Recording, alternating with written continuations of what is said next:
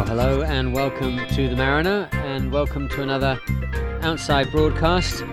Again, we are at sea. This time we're in a very interesting situation, which I shall try and explain to you. I'm just going to put the phone that I'm recording this on into my pocket so I can relax a little bit, and then I can explain this scenario where we are. We are at the very top of the UK. We are at the gap between Scotland and the Orkney Islands, the small group of islands just off the northeastern tip of the UK there, off Scotland. And we are going through a narrow channel called the Pentland Firth. Now, there's quite a lot of Scottish names involved in the areas around me, so I apologise now en masse for any poor pronunciation that I have going into this, but lots of respect for the people of this beautiful land, but I'm very poor at Scots pronunciation unless I'm led through it, and all I have in front of me is a chart on my phone and on the chart plotter in front of me, and there's only a few bits and bobs written on there, so apologies now if I make any mistakes, gross geographical mistakes or naming of things, or more subtle ones with pronunciation. But Pentland Firth is where I'm at, and I took a little picture earlier on which I've got here to reference, which is the warning for mariners on the chart in the area we're going through. It says all vessels intending to use the Pentland Firth should be aware of very strong tidal streams and sets within the area. Difficulties can be encountered when transiting, either with or against the tide. Masters should ensure that a close watch is kept at all times on their course and position, on the course and position and speed of their vessels. Well, I'll leave it there. I think you get the idea. Transiting through these narrow races is always very difficult.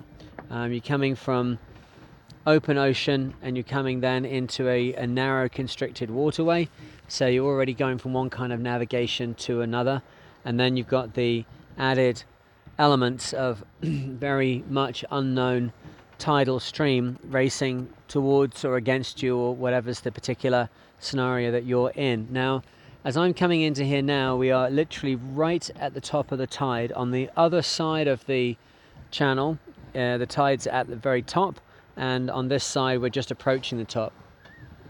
So I'm hoping that I'm going to catch slack water here. You know, theoretically I should, but I don't have very much local knowledge.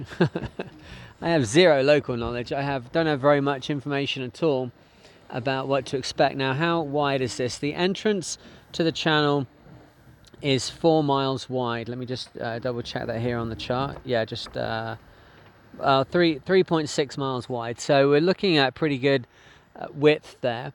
But I am on an 80-foot boat, which can move rather quickly. And just to give you an idea, I'm doing 8 knots through the water, and I'm doing 3 knots over the ground. That's how much tide's against me right now. Now, there could be, I've got to say, I don't really trust my speed through the water indicator at the moment. I've just been working on making that more accurate in the last few days. So let's err on the side of caution here and say there's 4 knots against me now. But I'm literally arriving just at the right moment where this should all be turning around and things should be going slack, and that really is where I want to be at. I don't really want to be in here either when it's going the same way that I'm going, and that's due to the fact that there's some very odd effects that happen with apparent wind angles and apparent wind strengths when you're being moved along in a body of water at high speeds. And also it's extraordinarily difficult for the autopilot to work out what's going on when you're being buffeted around in a body of water which is moving either against you or with you at any great rate. At the moment the autopilot's doing the work, and I'm out here on deck, suited and booted, and all my gear on, ready to take the helm and make what changes I may need to do as we go through. So I'm trying to bear in mind that, you know, charts, electronic charts, paper charts, whatever they're an aid to navigation. Even a paper chart is an aid to navigation. A Mark 1 eyeball is still the best way of doing things. Now, I should add into this that it is now 3 minutes past midnight. So, Mark 1 eyeball, yes, but also we are doing it on the lights that are around us. So, what have we got on the left-hand side here? On our left-hand side, we have Duncansby. I should have brought my glasses out with me as well. I'm reading this thing, and don't really need to read names when I'm translating through like this. Duncansby Head. It has a lighthouse on there, which has got a characteristic flashing every 12 seconds, 22-mile range with a Raycon, and that's giving letter T on the Raycon. So let's break that down a little bit. We've got a white flashing light with a period of 12 seconds and a range of 22 miles, and a Raycon, which is a radio transponder, or radar transponder rather, which if I have my radar going and it's picking up the signal, then I'll get the Morse letter T coming back down the radar from the land, which will give me a very clear indicator of which thing I'm looking at. So I can look at my radar and know exactly what I'm looking at. I can look at my chart, I can look outside, I can add all these things together, all these aids to navigation, and hopefully I can be safe. So as I look out over the side of the boat here now, I can see the lighthouse. It says 12 seconds. Let's count it off. It's coming round. Okay, and there's a light. 1 1000, 2 1000, 3 1000, 4 1000, 5 1000, 6 1000, 7 1000, 8 1000, 9 1000, 10 1000, 11 1000, 12 1000, and boom, there he is. I'm counting a little bit fast there, but within a second of my counted guesses, we've got that light pretty much worked out. And then over on the other side of the channel, we have, let me just zoom across on my chart here so I can get a name for you. We have, where are you, buddy? There you are. An island. Wester Shoals, Muckle-Skerry. Now, I don't know the exact, Muckle-Skerry, I think that's the name of it. Yeah, Muckle, that's some great names, eh? At least I can pronounce that one. And it has a flashing 330S. So it says flashing, parenthesis 330S, 23M, AIS. So let's break that down. A white flashing light with a period of 30 seconds and a range of 23 miles. So it's flashing 3, 1, 2, 3, and then 30 seconds gap, and then we get the next group of 3. So I'm just keeping an eye out for it over to one side. 30 seconds is quite a long time. I'm not going to count out 30 seconds for you. Doing 12 seconds is pretty good, but it's an interesting game to be played here. Oh, here it comes. 1 1000, 2 1000, 3 1000, 4. I'm not going to keep going, don't worry. But there is an interesting game to know how accurate your counting is, even up to 10 seconds. Can you count out, people say 1 hippopotamus, 2 hippopotamus, or 1 Mississippi, 2 Mississippi. Whatever it is that you're saying, how accurately can you actually count out the distance between flashes on a light, or the time between flashes on a light? Because it can become important if you're in a complex situation. Is it flashing every 3 seconds, every 5 seconds, every 7 seconds?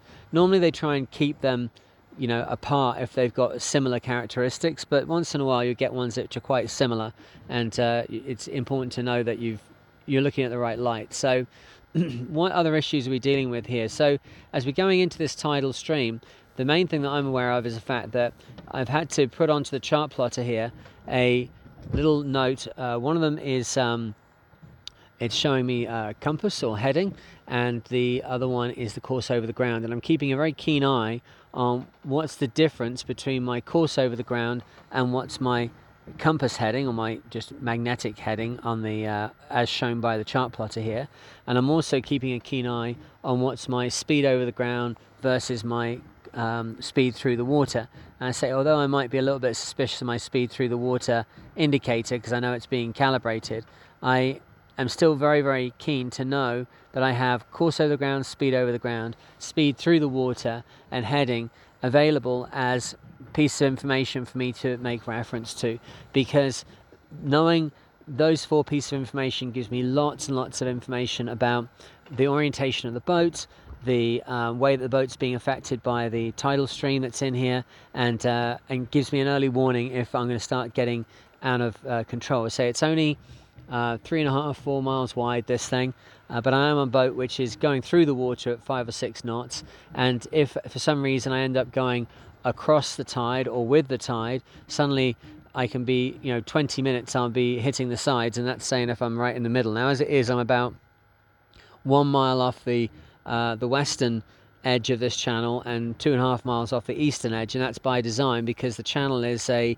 dog leg that goes through about 3 miles and then turns to the west. And so the general course I've got going on here, I'm heading into the thing now at 320, and I'll wheel over to approximately, let's just get that piece of information up on the screen here.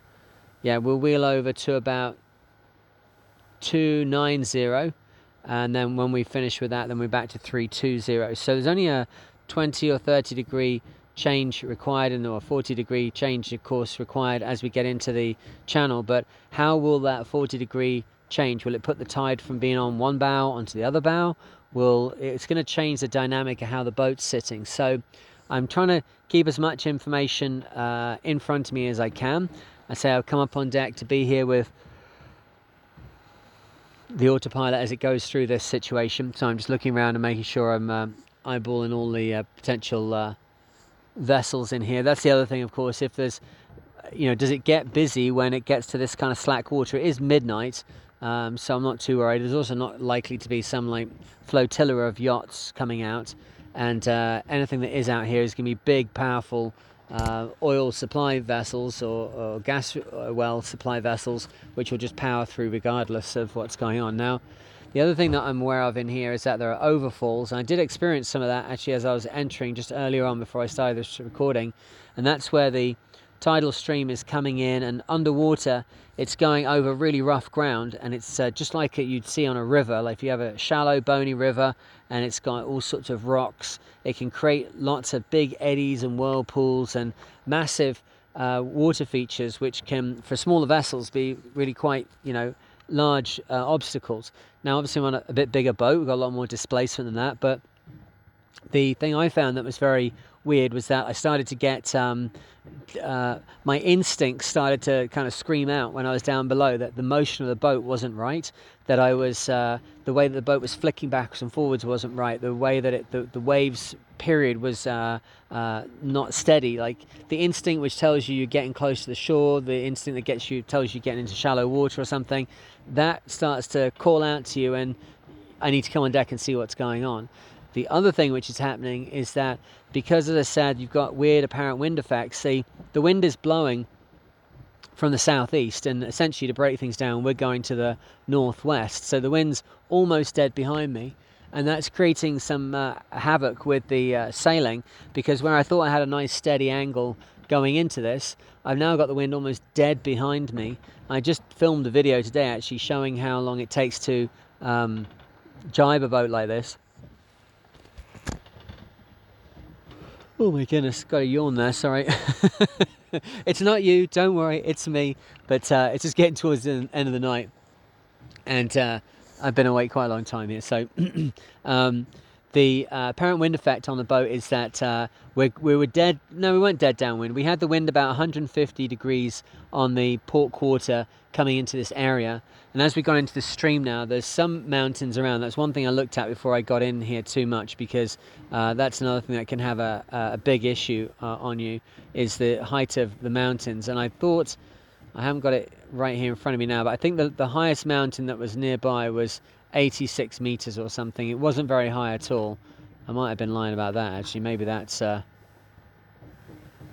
it wasn't crazy high, and that I thought was a good thing, because the concern would be that if the wind's coming from the southwest and I'm going to the northwest, and I put a piece of land between me and my and the piece of water that I'm on, suddenly I might either be in a massive wind shadow in a tidal stream area, or I might be getting katabatic winds coming down and hitting me, which equally difficult to deal with. You get them accelerating up over the hillside and then rolling down towards you, and big gusts of that. I'm going in here now with my trusty J5 jib up, which is a smallish jib. It'd be the biggest jib on other boats, but here on a boat that weighs 25 tons, it's not too massive. And I've got 2 reefs in my mainsail. The main is way out, almost like up against the spreaders, and the jib is nicely eased. The wind angle now is apparently it's about 160 degrees, and we're doing okay. But there was a moment back there about when I started this recording, where the main was starting to really get into a pickle, where I was almost sailing by the lee, and I had to put the preventer on to make sure that there was no way that it was going to, through momentum, like flick its way across, or indeed through getting the wind behind it. So what can I tell you about the local area here to get away from the sailing too much? The thing that's interesting here is that this top corner of the world is John O'Groats. This is the most northerly tip of the UK, and I'd like to do a shout out to my friend Karen Sarah Ball, who I did 2,000 miles of cycling with in Australia many moons ago, who then went on and on the same bike did an absolutely epic ride from Land's End to John O'Groats, and raised all sorts of money for charity, and did an absolutely fantastic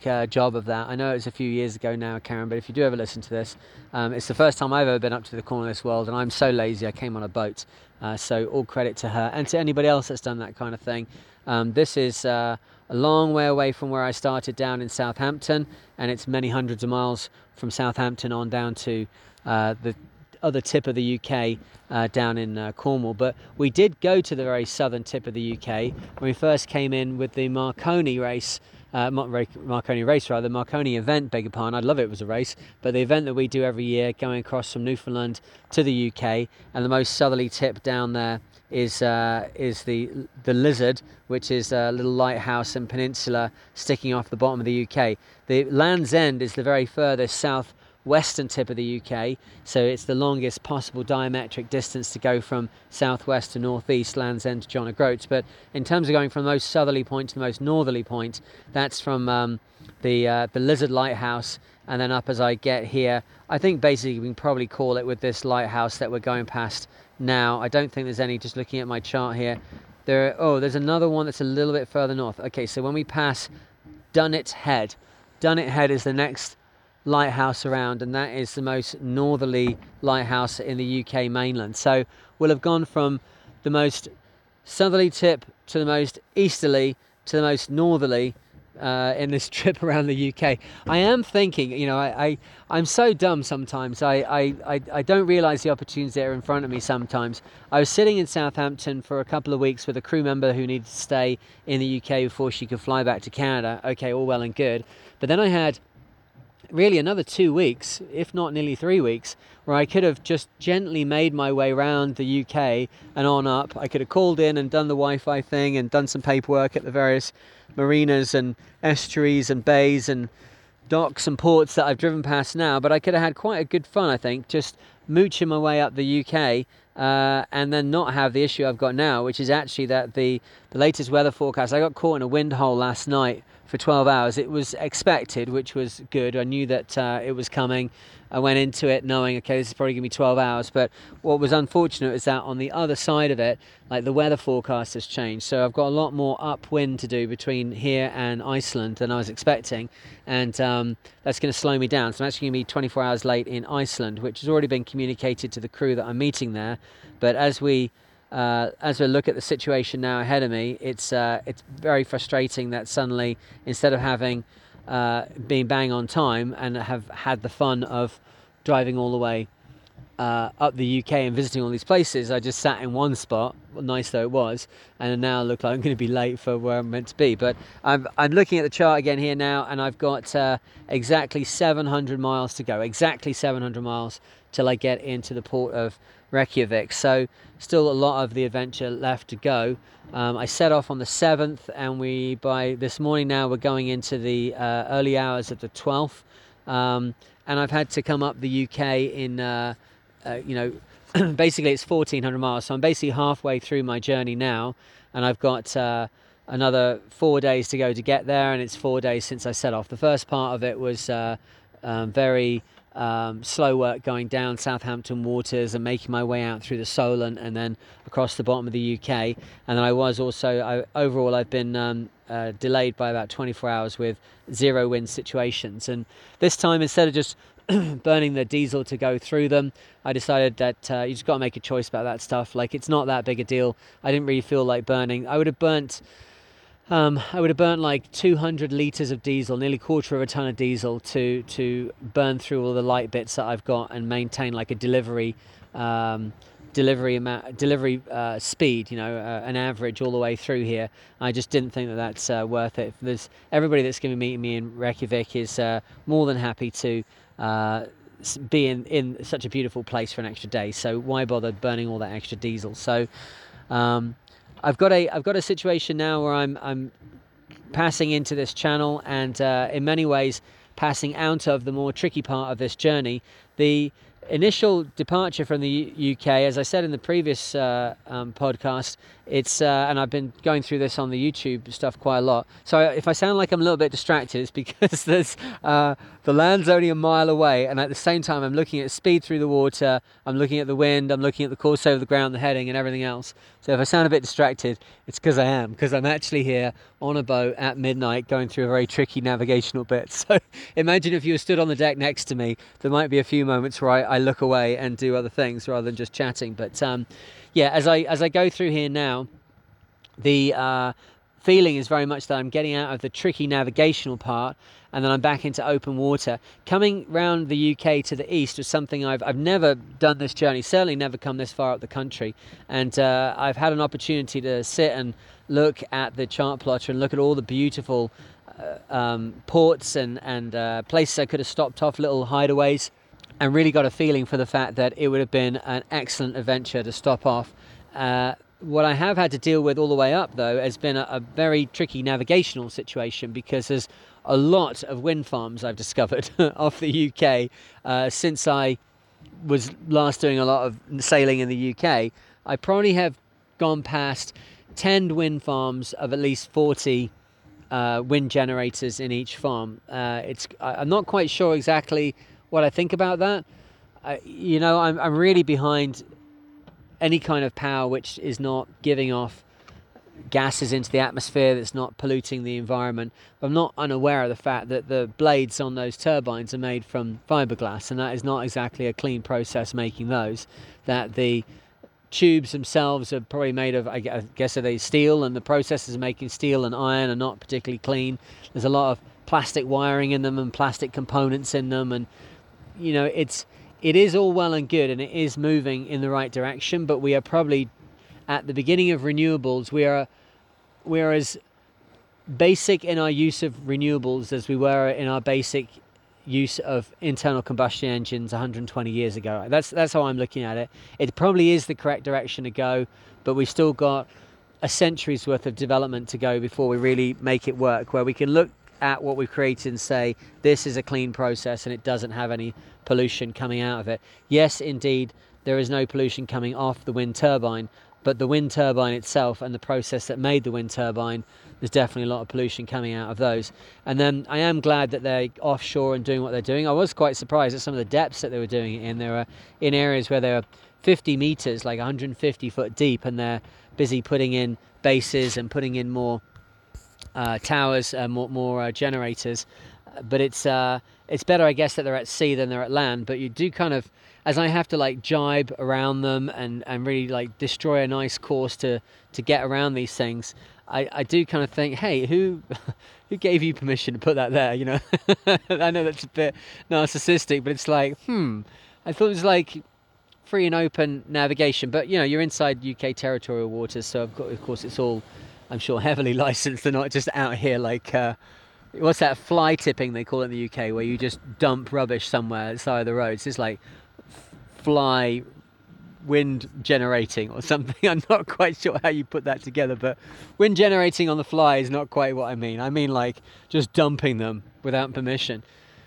But here we go, looking at the situation around me now. Yeah, we've got a whole other challenge on the other side. As I made a bit of a reference earlier, the situation as I was coming up towards Aberdeen was that I was going to probably be able to get through to the other side of this channel, the Pentland Firth, where I am now, and get into a favourable wind system which would rotate me round to Reykjavik, and I'd have, I think my initial estimates were 66% of the time I'd be reaching or downwind, which is good news when you're in a boat that's designed for reaching and going downwind. Oh my goodness. This is not the right time to be falling asleep, Chris. Slap myself around the face.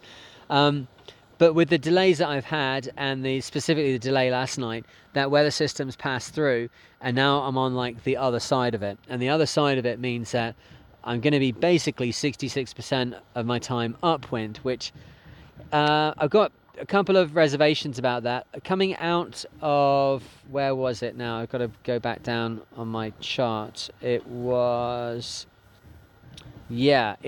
just off. Where's this? Coldridge Bay. Got to try and find a place that anybody knows the name to. South Shields. South Shields, I guess, is the thing. I can't. God, I think I'm getting to the point where I do need glasses. Lynmouth, is that right? North of South Shields, north of Newcastle.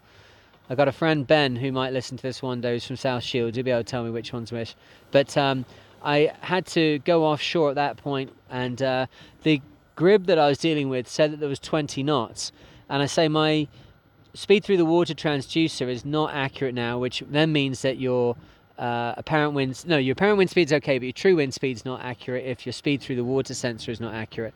And my apparent was 27 knots of wind, but jeepers O'Malley, there was so much really crazy swell. I'm not sure it was the end of something else. 27 was what it was sitting at towards the end, now I think about it. So it was over 30. I think I saw gusts of like 33, 34 in the middle of it. Not crazy amounts, but boy, oh boy, this boat, it's got a different characteristic to the boats that I'm used to driving. I'm used to driving 60 foot boats, the Open 60, the Volvo 60. It's all around 60 foot. And one of the reasons that 60 foot was chosen for offshore boats is it's the average wavelength, and it means it's very good for the boats to get up onto the swell.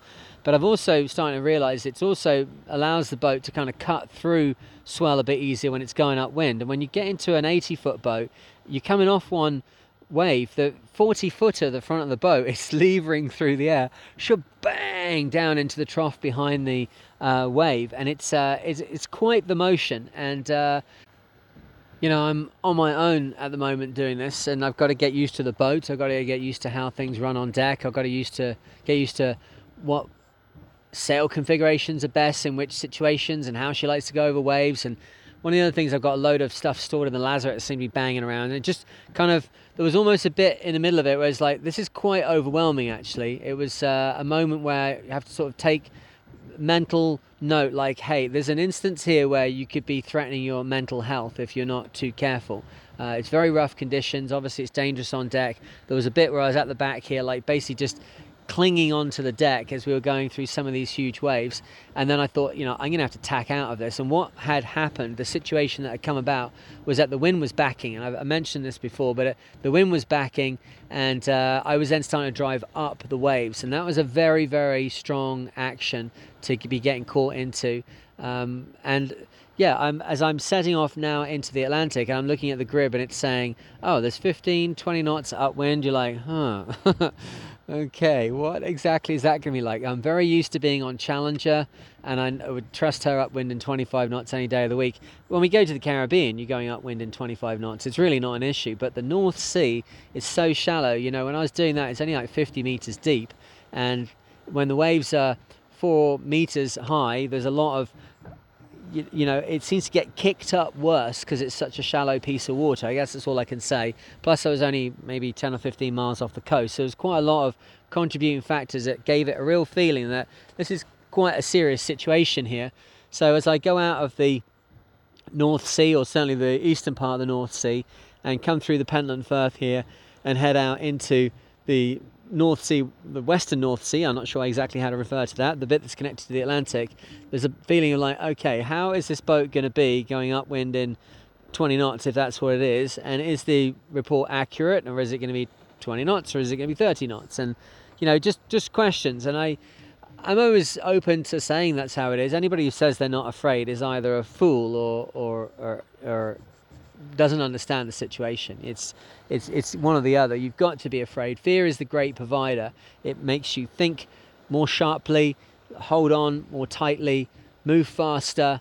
It gives you the strength that you need to get through mentally, physically, spiritually. And I'm happy to open myself up to being a bit fearful. Like, okay, I'm going to drive solo between the Orkneys and Iceland on my own in an 80-footer, and it's going to be mostly upwind, and it's going to be blowing 15 or 20 knots. Like, if you're not a little bit fearful of that, I think something's not quite right with you. This is not to say you should be paralyzed by fear. That's the important thing, because the fear is there to sharpen your senses. It's there to give you more accurate idea of where you need to be looking, what details you need to be checking, what you need to be getting sorted out.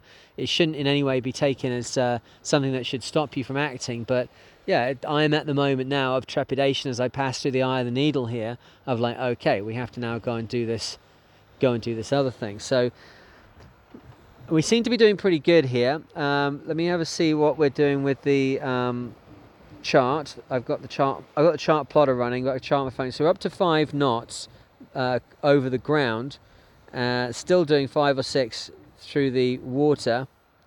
So I'd say we've hit this about right at slack tide, although my chart tells me that there should still be quite a bit of flow in here. It is starting to show that it's all kind of going off to the half knot, 1 knot kind of region very, very soon. So what we're going to do is, whilst I'm chatting to you, just to keep things interesting, if we've done half an hour already, I'm going to go and put away the code 0. So on the foredeck of the boat is the code 0, which was put there this afternoon.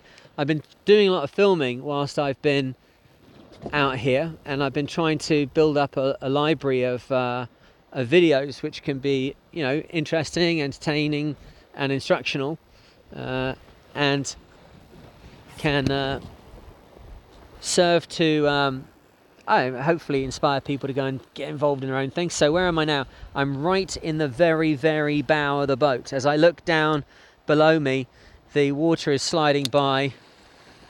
I'd say we're doing 6 or 7 knots now. I'm leaning out over the bowsprit. I've got the nav lights like basically between my legs here. Oh, and I'm going to make sure I don't crush the phone. I've got to be very cautious with having all this equipment in my pockets as I do these things. I'm a bit rough with stuff, and I've got a phone in the pocket directly where I'm about to lean against the I'm moving you, basically. The thing that's recording my voice now needs to come out of my pocket and go in a different pocket. Otherwise, as I lean forward here to get into this job, you're going to get crushed. All right, so I'm clipped on, don't worry. I'm leaning right out over the bowsprit and just knocking the pin out on the code 0 furler. Just got to wraggle it around a little bit. There we go. And that releases the bottom of the code 0 sail from the furler. We'll come back in a little minute and attach a halyard onto that. And then we're going to drag the code 0 in onto the foredeck. The rest of it's already bundled up on the foredeck. Just got to make sure I'm clipped on at all times here. This situation with the wind being very far aft has not changed much, although our boat speed's increased. So the jib is very keen to get involved in what I'm doing, i.e. very keen to bat me around the head. It's gentle, but don't want to be knocked over the side of the boat. I'm quite fastidious about clipping onto the boat, and I don't think anybody will begrudge me that. Okay, so the tack of the code 0 is up on the foredeck now. Now I've got to untie the sail from the deck where it was lashed down earlier on. I don't mind the sails being on the foredeck, just sort of rolled up. This is a roller furling sail, laminate construction. I don't mind it being on the foredeck in flat water. I don't mind it being on the foredeck for a short period of time, but we can't get to a point where we allow it to stay out on deck long term. I've done that, I've been there, and I've made that mistake. And I always say I'm a very lazy person, so I try and avoid anything which is going to be hard work for me in the future. And bagging this sail up to take it to the sail makers and get them to do $1,000 worth of repair on it because it's been sliding around on our foredeck. Remember these 2-pack epoxy paints with sand in them? That's a great way. That's sandpaper. That's all that is. If the sail's sliding around on sandpaper, it's going to get sanded. Okay, I'm done doing the sail ties now, which are holding the sail to the bases of the stanchions. There's a delicate balance to be made when you're tying sails off on stanchions on the side deck of a boat. The ocean is way more powerful than you might be expecting. And if you're not careful, if you do it incorrectly, it's very, very easy for the ocean to grab a hold of something that's attached to stanchions and just remove that thing plus your stanchions without you even realizing what's going on. Sails that are like big jibs flaked up on the foredeck and then attached with sail ties are a very, very popular thing for the ocean to remove when you're least expecting it. So it's a much better idea to put those into bags and secure them more around the waist of the boat near the shrouds than have them on the foredeck. So sometimes when one comes down and you're engaged in some kind of activity where it gets left, it's all too easy to leave it up there for a couple of extra hours. But if you then end up going into heavy seas, lo and behold, you get yourself a massive problem. So I've just untied the sail. Oh, that's good. The sheets are already off. Excellent. Well, whoever did this has really done a wonderful job. What an excellent crew there is on this boat. All right. Now we're opening this forward hatch. Now this forward hatch is about, I can measure it out with my feet. It's it's 3 foot by 3 foot. So as I'm standing here on the deck, I'm very aware of the fact that I do not want to stagger into this thing. Now what's down there? Perfect. Everything's clear and tidy. I did a video on YouTube called Origami Boat where I put all this stuff back into this forepeak very neatly. My goodness me, what a transformation it's been. There's only one mistake I've made, which is that the boom cover has been down, hanging up in there drying, and it's fallen off where it was hung up. So it's on the floor dry, and now I'm putting a wet sail down on top of it. So there we go. Nearly getting there, nearly close to perfection, but not quite yet. One day maybe.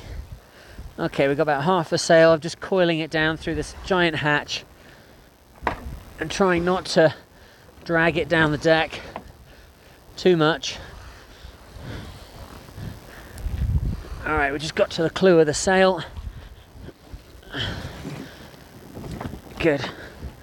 All right, and then we have to slowly do the end of it because they do tend to flick the last very tightly rolled bit. The tack of the sail does tend to flick. There we go, he's inside. Good. That's another good job done. Now, as I've been doing this, I'm keeping my eyes open, looking around. I've been watching the situation with the tide and everything for a good hour. So I'm pretty happy with where I'm at. And I can actually see now that big light with the 12-second period. I can see it now, it's on the beam. So we've cut into the channel. So I'm going to go back to the chart plotter and the greater source of information, just walking back down the boat here. And we'll go and double check, because we don't want to ever be in a situation when we're doing one job and we get distracted and then lose situational awareness. That's a very common thing for people who are inexperienced in any kind of endeavor. You get caught up in a detail and you lose concept of what's going on around you. Yeah, this is looking good. Okay, so we're still a good mile off the first headland there. Was that Duncansby Head? Yeah, Duncansby. And then the next lighthouse that we're looking at is this guy here, Sandy Geo, Island of Stroma. Stroma, is that correct? Yeah, Stroma. Oh my goodness, it's called Swilkie Point, is that correct? Swilkie? Swilkie? Swilkie? Swilkie, I think Swilkie. Oh, I told you I'm going to be messing things up with the pronunciation. Swilkie Point, I'm going to go with Swilkie Point, okay. And, oh, there's a little lake called the Gloop, that's a good. And Nethertown, oh, and it says there's a cave here as well. Charts are so interesting. You start just looking around at what's on the beach of Langerton. The beach of Langerton, the sheep skerries. Oh man. Anyway, what we're looking at, we're looking here for the light characteristics at Sawkey Point. Sawkey Point is flashing 2, 20S, 20M, AIS. So a white flashing light with a period of 20 seconds and a range of 20 miles. So it's a group flash 2 and then 20 seconds, and you can see it at 20 miles, and then it says it's also got an AIS beacon on it. There we go, I might have just picked it up there. So again, I'm not going to count out these ones that have got these very long periods.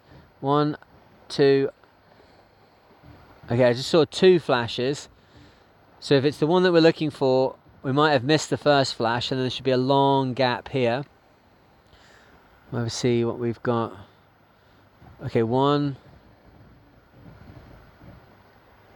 2,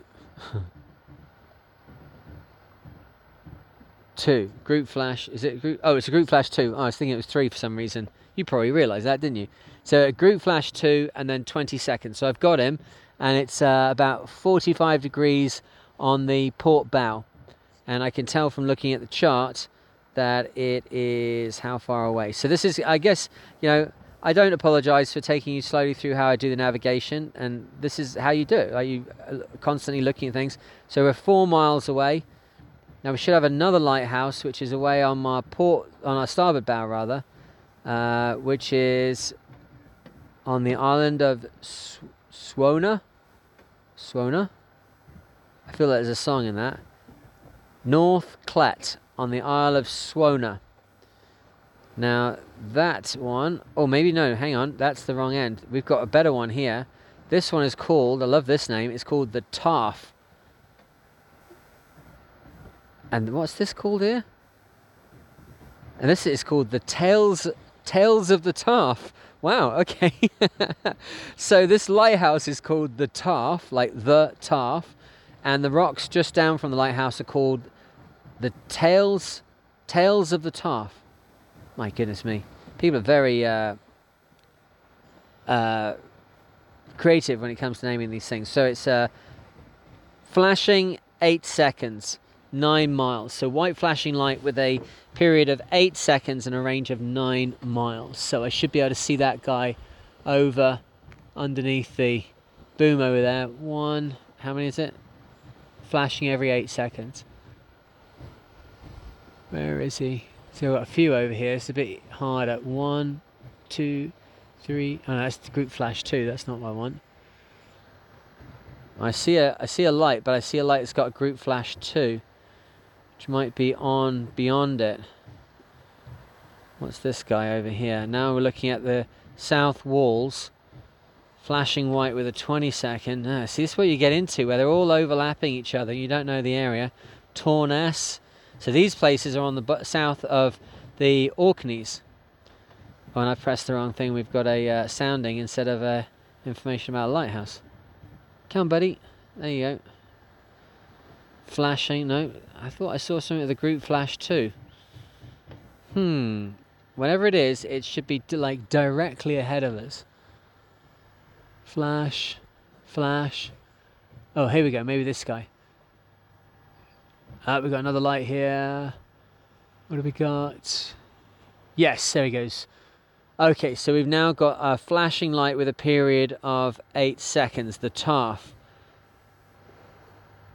So the Tarf, yeah, has 8 seconds. So it's about 10 degrees on the starboard bow. Luckily, I've got a Yankee cut jib up here, which means I can actually see what's going on. A Yankee cut headsail is one that's got its clew really high up in the air, and you often find them on ocean-going boats. It allows the water to cross the foredeck really nicely, and it gives a good amount of visibility for exactly this kind of situation. Because if that was a normal jib, I would not have seen that. The little island there of Swona and the lighthouse called the Tarf, with its flashing signal every 8 seconds, that would have been behind the jib. That would have been out of sight.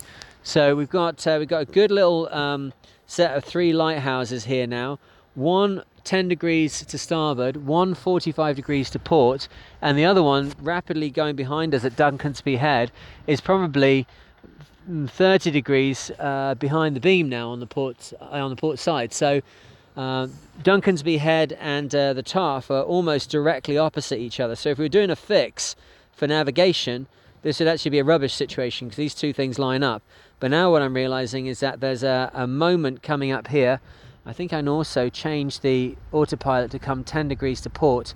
So this is a dogleg channel where we turn from 320 to 280, did we say? We're not quite at that point yet, but the tidal race itself is starting to ease, and that means that whatever rudder we've been using, whatever course we've been using to work out the difference between our heading and course over the ground, it's starting to change. I'm now doing 6 knots, and let's have a see what I'm doing through the water. I'm doing 73 meters beneath me. Yeah, I'm doing 7.4 through the water and about 6 over the land. So yeah, we're going to get a transit line coming over here now. So transit line can be very useful. We've got the Tarf, which is the one lighthouse that's to the north of us now, 10 degrees on the starboard bow, and we've got the light at Duncansby Head, which is rapidly falling behind the beam on the port side. So I can get my little measuring thing here on Navionics and draw a line between the Tarf and Duncansby Head. And if you've got Navionics on your phone, like, you can play along, right? So there should be a moment here now where if I get it just right, I can do like a very quick fix with lighthouses, where I should have 2 lighthouses in absolute opposition to each other, which will be the Tarf and Duncansby Head, and then away on my port bow, and that line will kind of cross the boat, and then away on my port bow will be the light at the top of the Isle of Swona, called Swilky Point, sorry, I should say. So I can set up in my head a little thing. I'll take a picture on my phone and then maybe put it on the blog of where I'm at now. Now we're getting better at doing the blog. It's been something that I've been very poor at in the past, but that's over on Patreon, and you can read those without having to pay anything. Normally people come and they'll pay $5 a month to get access to to support the podcast, really, to support the YouTube channel, and they get access to some exclusive content. But the blog goes on there just free of charge. You can read that anyway. So I'll take these pictures now of what I'm doing and where I'm at and what I'm thinking of. Here we go. Boink. It's 12:47. There you go. If you're listening to the podcast, then you can line it up with the picture that you see from my phone here. So I can look out now, and I know that directly on the bow of the boat is the Swilky Head, and Swilky Point rather, and then I've got these 2 things that I'm crossing like a finish line between the Tarf and Duncansby Head. So whether I was doing that on a paper chart or an electronic chart, that's a fantastic way of backing up my eyeball navigation. Yeah, I've got all kind of flashing lights all around me. Yeah, I'm keeping track of where I'm at, but it's good to know, okay, I am bunk here, and like be able to say firmly. It's a bit like doing a sextant sight and being able to say, at this point on this day at this time, I am exactly at this line of latitude using the sun's height. You know, you might not be able to work out longitude very exactly, but you can work out your latitude very, very exactly, and at least you go, this is a known point. I could be anywhere on this line, but I know I'm on this line somewhere. So I know now I am on this line between these 2 lighthouses. And the other thing that's changed here now is that there's not as much kind of weird counterintuitive motion coming from the boat. It's settled right down, and it's given me a feeling that I am moved into this channel now, a point where there's not so much flow, there's not so much current, not so much tidal stream, should I say, rather, not current but tidal stream, and that makes me feel like there's not going to be that much of the overfalls here, which are a theme of any kind of area which is shallow and has got a lot of water moving over it at a high rate. So we haven't got much further to go here, and I'm wondering if I can nip down and get a cup of coffee. What do you think the chances are? This is one thing that freaks people out with solo sailing. It's like, you know, when do you and how do you get off the deck? So maybe we'll go and do that now. So how can we make that safe has got to be the first thing. So firstly, we can't go down for too long. Now, if you're in open ocean, you can't down for more than 20 or 30 minutes unless, you know, there's certain situations which make that you can, if you're away from shipping lanes, if you look all around you and, you know, with radar and with all possible aids to navigation, there's not much around you. If you're going slow, you know, you can go down for longer than that. But other than that, you've got to be up every 20 or 30 minutes and checking on what's around you, because that's the mathematical amount of time you need to get, you know, to within close quarters of a vessel that just came over the horizon when you went down below. So 20 minutes is our upper limit, but we are in a narrow channel doing a difficult traverse in the middle of the night. Should I go down at all? Well, I should go down anyway, because I've been on deck for an hour, so I should go down. I'm not going to do the logbook because it pins me in one place for too long. I still do a log when I'm on my own, but I do want to go down and just check the compartments of the boat, make sure everything's okay. Might pull that boom cover out from underneath that wet sail so it doesn't just become the thing that's going to absorb it. I would say also I can take my phone with me here, which has got the Navionics chart on it, so that's something else I can do that will keep me aware of what's going on around me. I can also divide up what I'm going to do by going down, putting the kettle on, and then going back later and getting the coffee. And I think by the time we've got this coffee, we should be past John O'Groats, and I've done my part to celebrate my friends Karen. It's a bit late this. Karen actually did that ride on her bike like quite a couple of years ago, but I thought it was so amazing at the time, and you know, I thought, oh, I'll go and do something like that. But well, I did it in a boat. There you go. All right, so we take one look around. We're going to go inside. We take a good look around here. There's lights all down one side, but we know, boom, we're on that line between the Taff and Dunconsby Head. And I've got swill key light is about 30 degrees on my port bow here. So as I go down the companionway, put the phone in my pocket so I don't drop it. Now, what I think I'm going to do also is I'm going to put the engine on for 20 minutes just to make sure the batteries are topped up. So we go aft first and check the compartments. I'm here down now underneath where I was sitting in the cockpit, looking into the lazarette, all dry, nothing encumbering the steering gear. You can hear the pump running away in there. And these doors through to the lazarette are kept closed at sea, but I just dogged them with one latch so that they are secure but not difficult to open from the other side. I'm just trimming up a few of the bunks here, because if we are going to be going upwind the next couple of days, we don't want stuff jumping out of here. Okay, and let's get the engine going. Want to make sure we don't have any issues with battery power. That's just the main master switch going on. Engine on, RPM showing, alternator showing, and oil pressure. Good.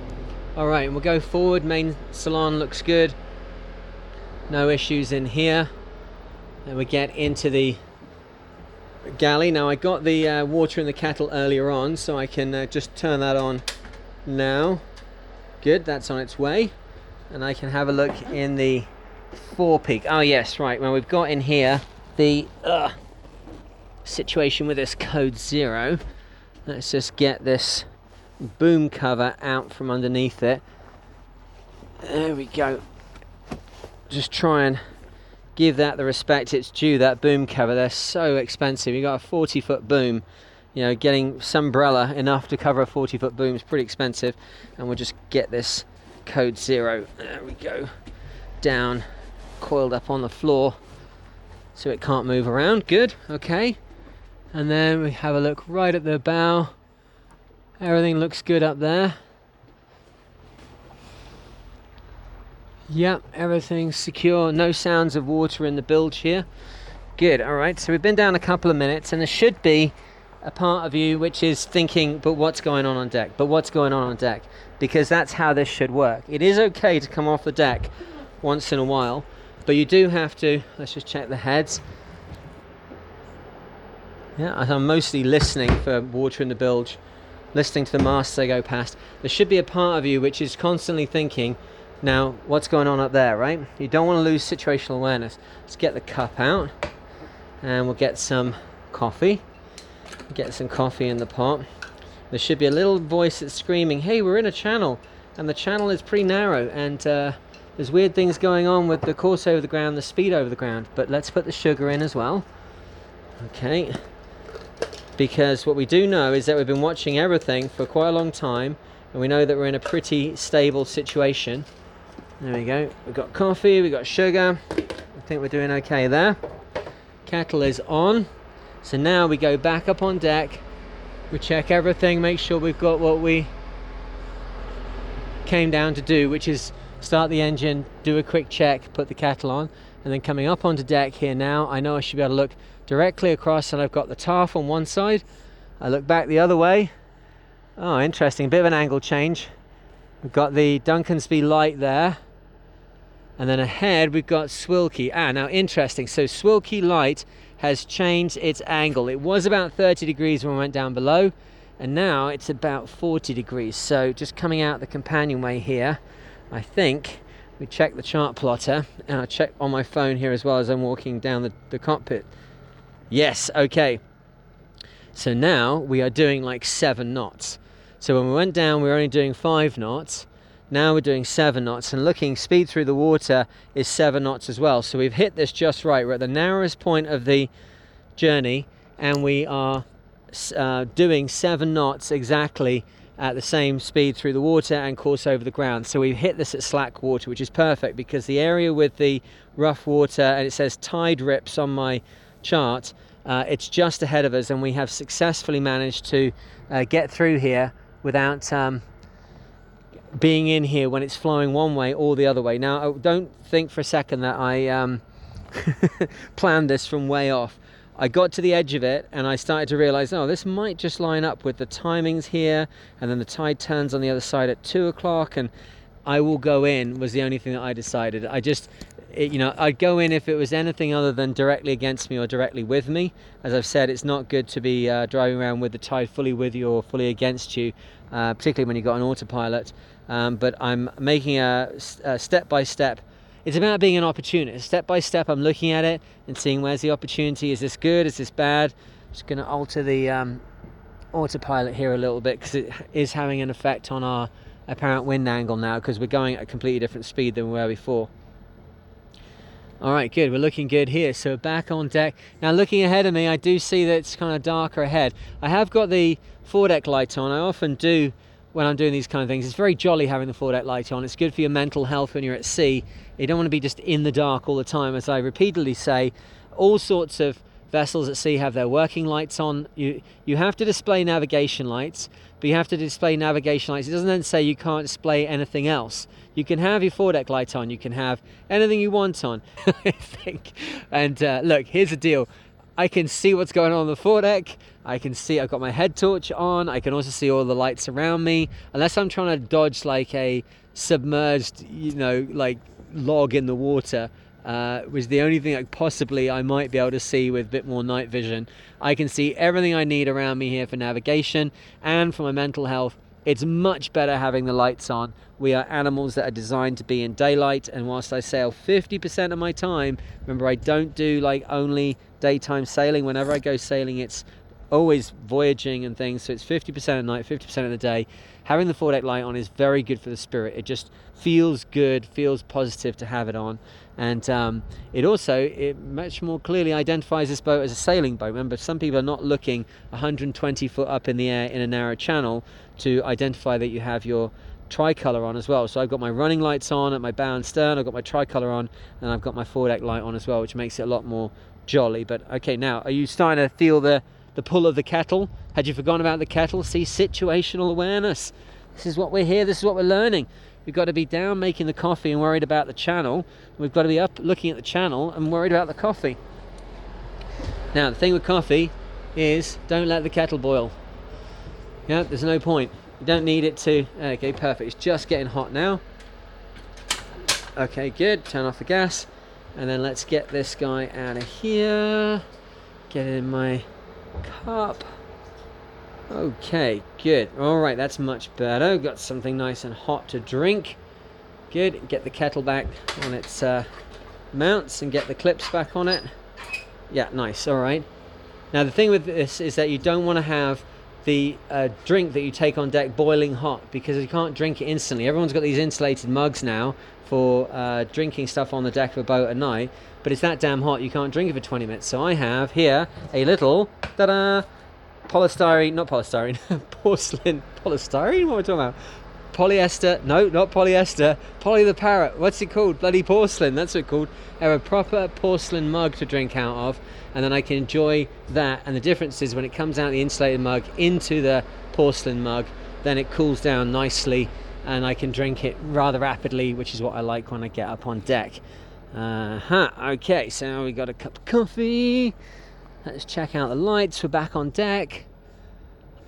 Yeah, we're still where we were. Oh, that's got like double flashing lights. What's that then? What's that? Oh, that's maybe the Swilky light has got double flashing lights. Interesting.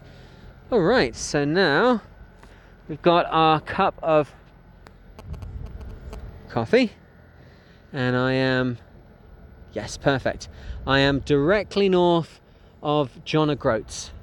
Directly north of it, and distance is 3.2 miles directly north of John O'Groats. So we are very much into the Pentland Firth channel here. We're directly north of John O'Groats, which is exactly where I wanted to be for the end of this podcast. I'd like to salute again my friend Karen, who rode up here on her bike. Well done on your accomplishment for riding the length of the UK.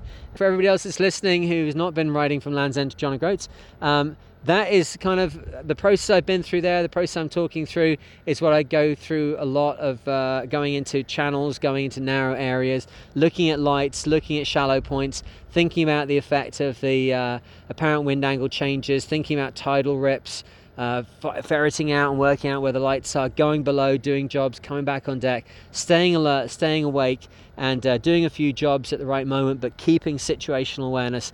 These are some of the skills that you need to be a successful offshore sailor, although this is all inshore navigation. I'm just going to alter the autopilot here a little bit, because we are starting to move now at a much more rapid rate, and that means we're going to have a better angle to the wind very soon, because I say we're almost by the lee for that first part. We're now wheeling over to 280, which is where we want it to be.